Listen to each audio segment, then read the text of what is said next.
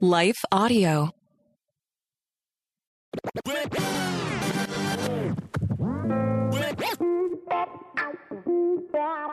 Hey, Dr. Bill Sinyard here with Gospel Lap Ministries, Good Enough Parent, and the Gospel Rant podcast. Look, here's the thing.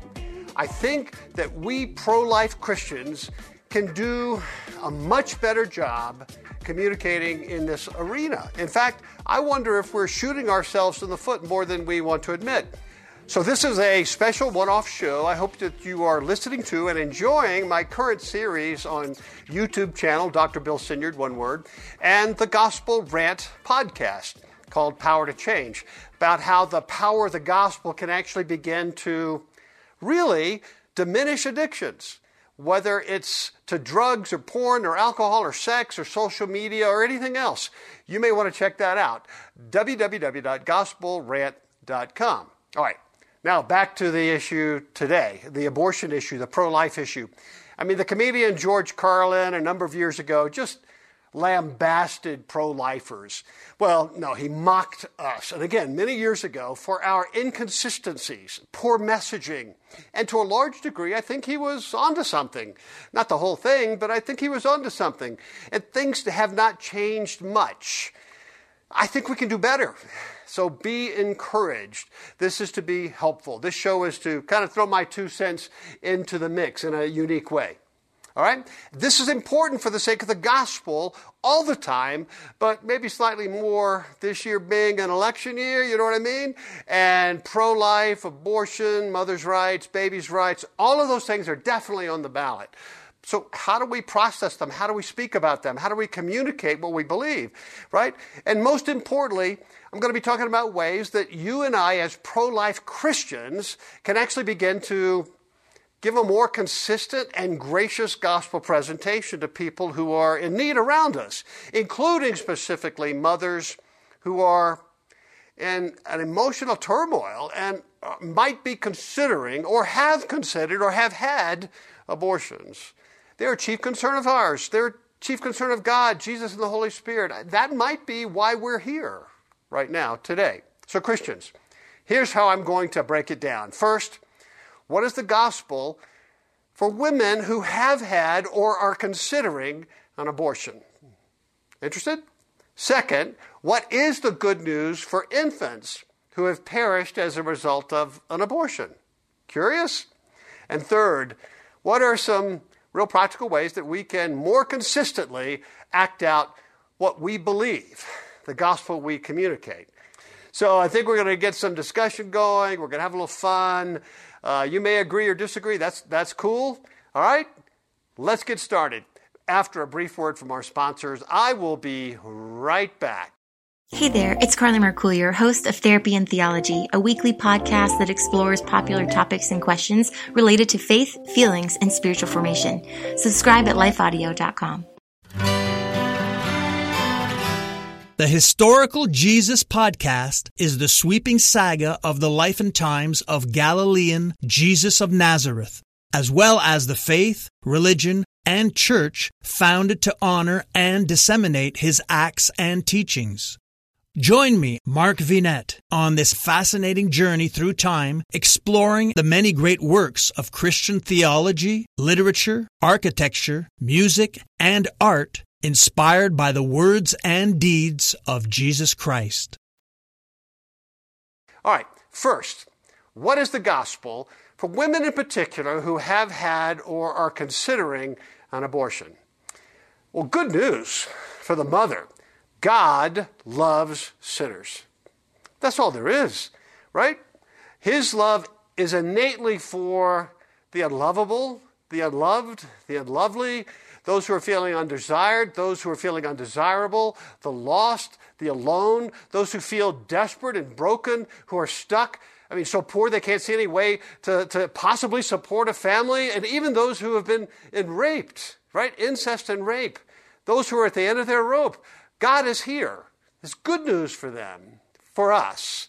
Jesus came to embrace and rescue such people, right? The way we talk about some women, I think we communicate that they have no chance to be held in God's loving arms. Nothing could be further from the truth. This is likely the best time to tell them, many of them, of this love of God for the stressed out. Like I said, those at the end of their rope, women. And no matter what your situation may be, or what your context is, or who you are, or what your skin color or politics are, or your family of origin, God, Jesus, the Holy Spirit, He embraces sinners, needy people, broken people, frightened people, abused people. Let me put it another way. God only rescues. Let me say it again. God only rescues. Jesus only dies for people who have made very bad choices. Yeah? Who have blown it.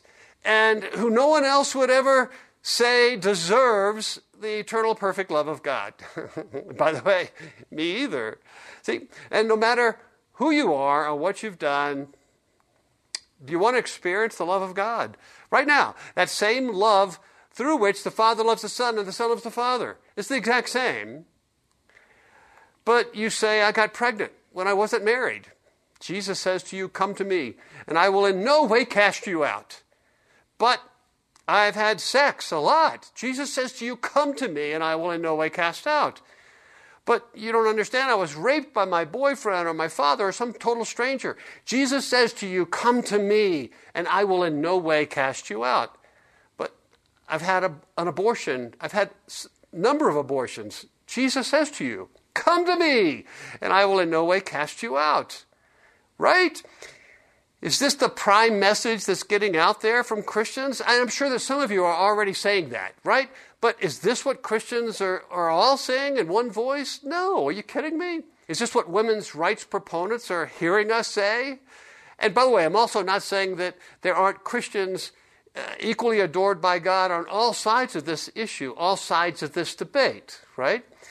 I'm asking, what is our core message? You know what I mean, right? The core message, what we're here for. Look, Christians, pro-life Christians, this is an opportunity for a deep personal gospel presentation for people, for needy people who need help. God loves and rescues sinners who've made bad mistakes, failures, even those who spent most of their lives throwing rocks at Jesus. You know who you are. All right, second.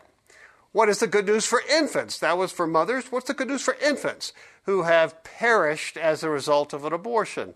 Yeah, this is controversial, but this is what I'll say after 30 years of being a pastor and a biblical scholar.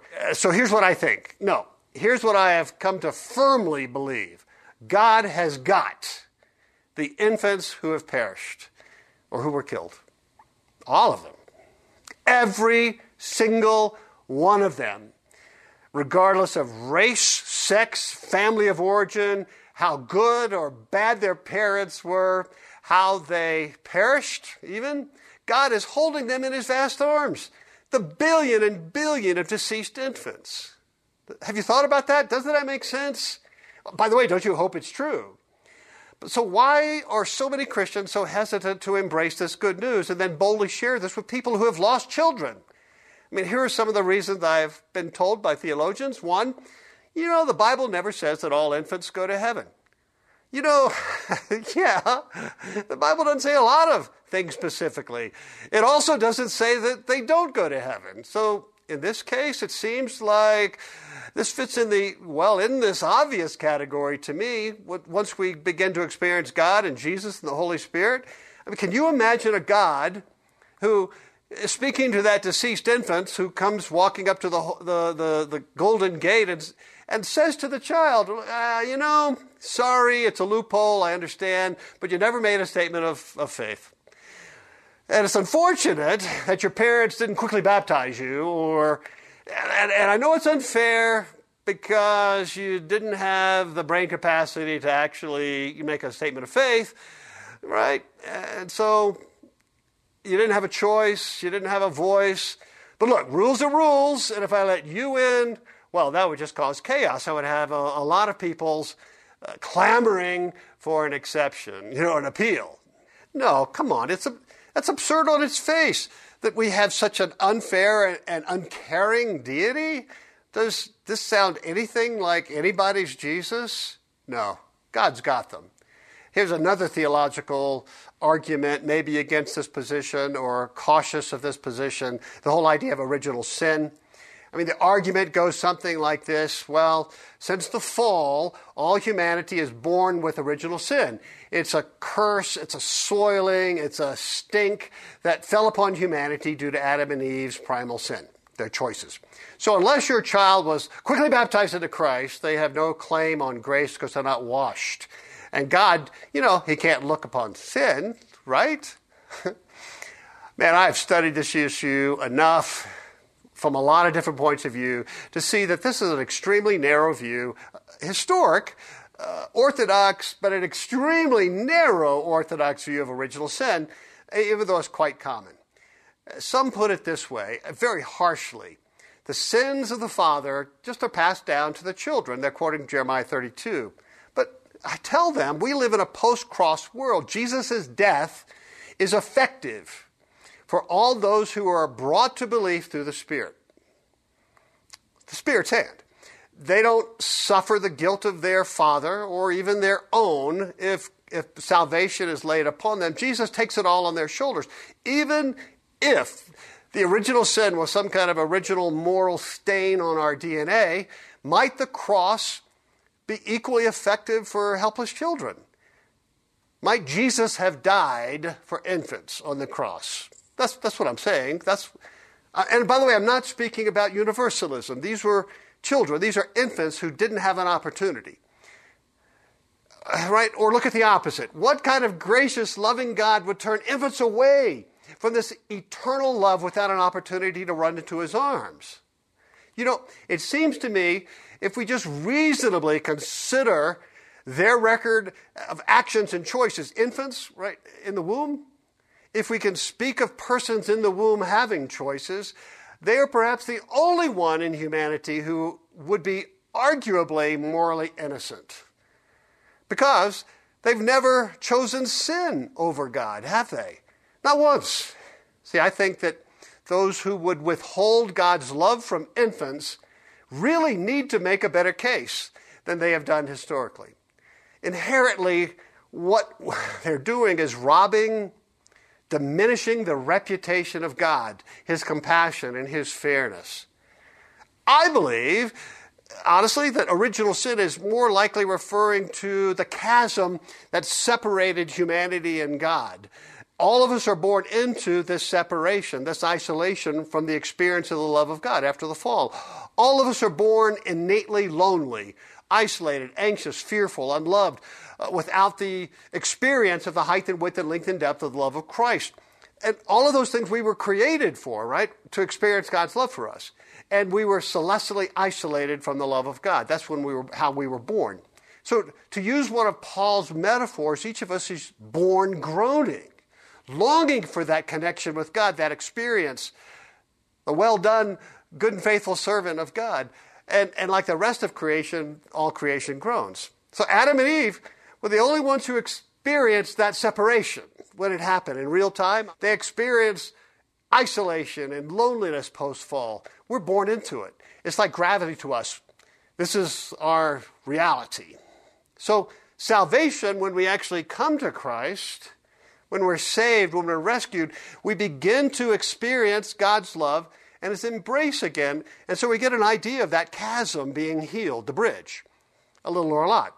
So Paul puts it this way. For Christians, we can access God's heaven-born power so that we can begin to grasp even a little the height and width and length and depth of the love of Christ for us today.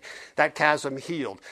That original chasm, if you will. So redemption, salvation, the Holy Spirit, they've bridged that original separation, sin, chasm, for us experientially a little here and experientially perfected in heaven.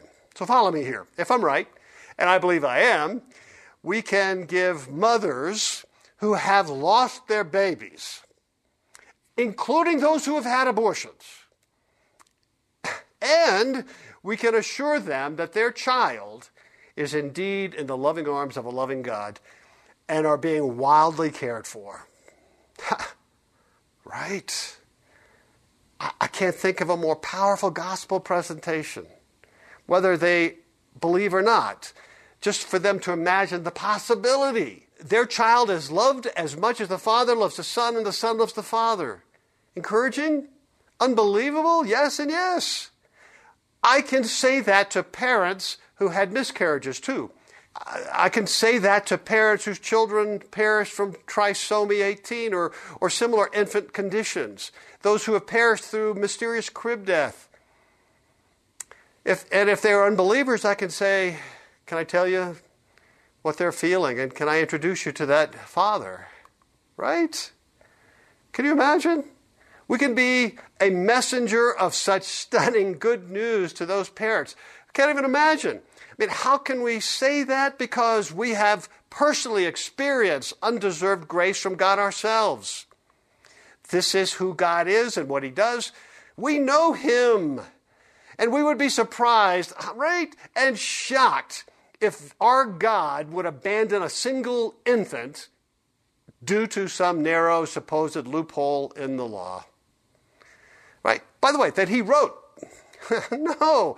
He innately loves the unlovable, the unloved, and the unlovely, the helpless. He embraces the rejected ones, the lost ones, those who have only endured suffering in their short lives, injustice and death. He is the God of the living and the dead. And we can be God's messengers to that woman and men, by the way, the fathers, who are struggling in the aftermath of a difficult emotional, physical, and spiritual choice. Maybe they will eventually want to experience such love for themselves. That's the goal, Christians. Maybe they will be reminded of their own salvation if they're Christians and run back to the loving arms of Jesus again, asking for peace and the love that casts out fear. He is a God, we know this, who rescues those who have committed abortions. He does. Heaven will be filled with redeemed people who have suffered abortions, who have committed abortions. That's what redemption talks about. Jesus' death can cover that crime. Do we believe that? This is stunning good news. And again, I'm not suggesting universalism at all. I am suggesting that all of us are going to be wildly surprised at who we see in heaven, way beyond our most ridiculous expectations, due to, here it is, the magnanimous grace, innate righteousness of God, the Father, Son, and Spirit. I can hear it now. Yeah, but aren't you just enabling abortions? Oh, man. Brother, sister, if that's what you've got, and if we've devolved this whole issue down to that bromide, that argument, I know that I'm getting very close to convincing you, right? Look around.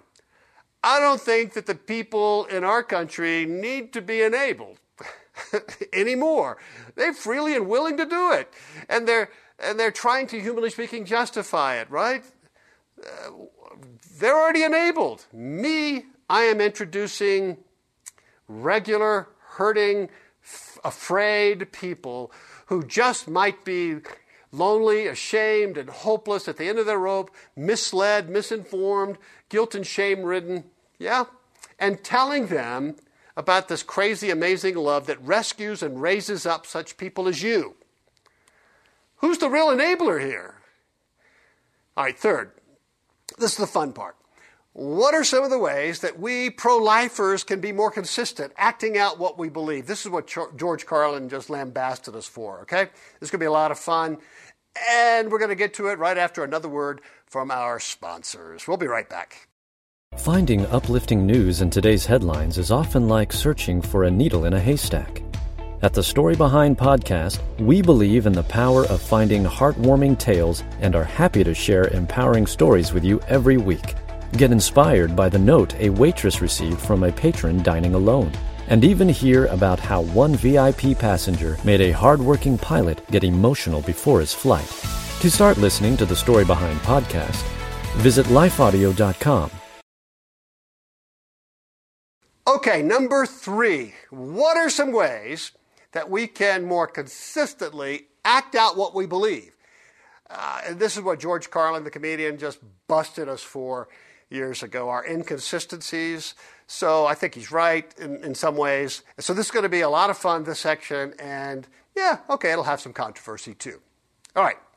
But this is one of my spiritual gifts, I think. I'm able to see inconsistencies, particularly between what people or institutions say they believe, what's on the church vision statement, and how they actually act, right? No judgment.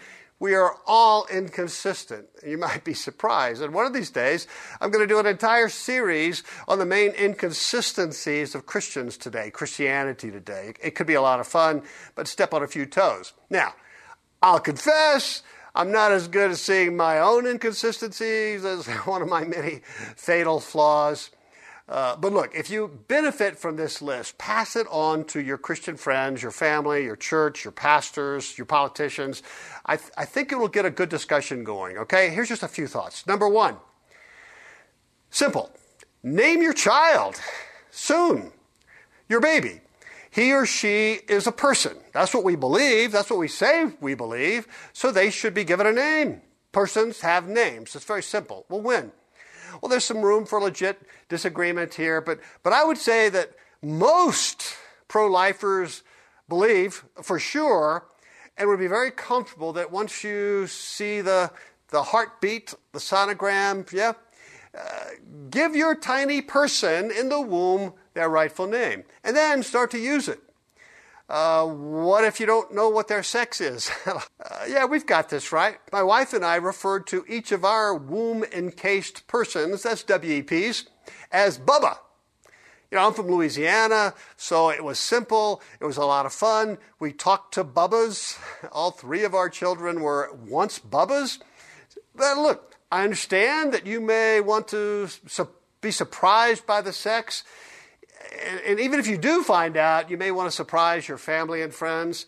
But I'm urging you, for the sake of the gospel and consistency, right, just plain old consistency on this important issue today, to surprise everyone by giving your little person their name as soon as you can. Surprise.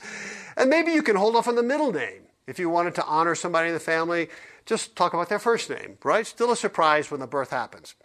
So you can honor some family member, do something, right? Everybody has a different way. Name your child. Then, in conversations with people, you can refer to little Bobby or Raul or Elizabeth or Bubba. You're just being consistent with what you believe, right? Don't be arrogant or smirky about it. Just parents talk about the kids, and their kids have names. 2, when people ask you how many children you have, it's only consistent to say we have 3 children versus, we have 2 children and 1 on the way. Consistency. Again, you don't need to throw it in people's faces like it's a weapon of some kind. It's just being consistent with what you believe. It just may lead to some great gospel conversations. So be chill, and please be chill with other pro-lifers. You may believe that life begins at conception. And I've heard those arguments. I think it's a difficult biblical case to make, but people do. Fine. So name your child then. Okay? You may prefer to wait till you've seen the heartbeat. Go for it. That's fine. And let's give each other grace here. You may have come to another conclusion. That's fine too. Just try to stay on your side of the road, Christian pro-lifers, and celebrate this gift, this person that God has given you. Bubba is already here. 3, really support local legislation, state and local legislation that considers the baby an actual person, meaning as a person who has rights to well-being. So if they're harmed in any way, they can appeal to justice, because persons have rights in our country. Not hunks of flesh. Persons have rights. It's a clear distinction. So if a child in the womb, a WEP, is harmed or killed by an attacker, the court should uphold the rights of that undelivered person, the UDPs. Bubba should get justice, right? Simple. 4th, if you unfortunately suffer a miscarriage or an abortion, please, I know this is painful, but please have a legitimate funeral for your child by name. Look, I know this is going to cause some eyebrows to rise, but and if you have the sonogram, right, you can use this on the casket, right? Bury your child with a gravestone with their name and date of birth and death. Consistency, right? All right. Push back. And I expect pushback in emails here. This is such a volatile issue, and it's caused so much damage and death and division everywhere, so much so that the gospel gets overshadowed all too often. I remember, here's an example of what I'm talking about. Speaking to one lady in one of my congregations, she was a great woman, a godly woman, a Christian who knew Jesus, who dearly loved him, who experienced his love for her.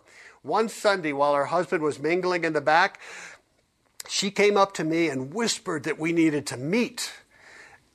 She was from a country where the husband had a lot of authority in the family. I mean, no judgment. I'm just saying that's the culture. That's the context. So I asked when she and her husband might be free to meet. She emphasized that she needed to speak to me alone without her husband there. She was very emotional. I mean, not frightened, but boy, she was emotional. So we set up a time. And there she confessed that she had had an abortion years before and never told her husband, and she's been carrying that shame and guilt. There were a lot of reasons that she had rehearsed, and clearly it was a complicated decision by her, one that she regrets. But, and so she's got this guilt and shame and weird feelings towards her husband. And her husband's noticing all this, right? She was ashamed that she hadn't told her husband, but couldn't. So could I help? Yeah, I did. I mean, not me personally. I gave her the gospel. I just reminded her of the amazing gospel of Jesus that she already knew, but just needed to hear again. Needed it confirmed. Jesus, 2,000 years before, died for all of her crimes and bad decisions, including the abortion, and her not speaking to her husband, who, by the way, absolutely loved her. By the way, I mean, right? So he died for the cover-up, and I assured her that her child is right now in the arms of God and is having a great time. Certainly looking forward to the reunion. I even urged her to share it with her husband, which she did, and everything went fine.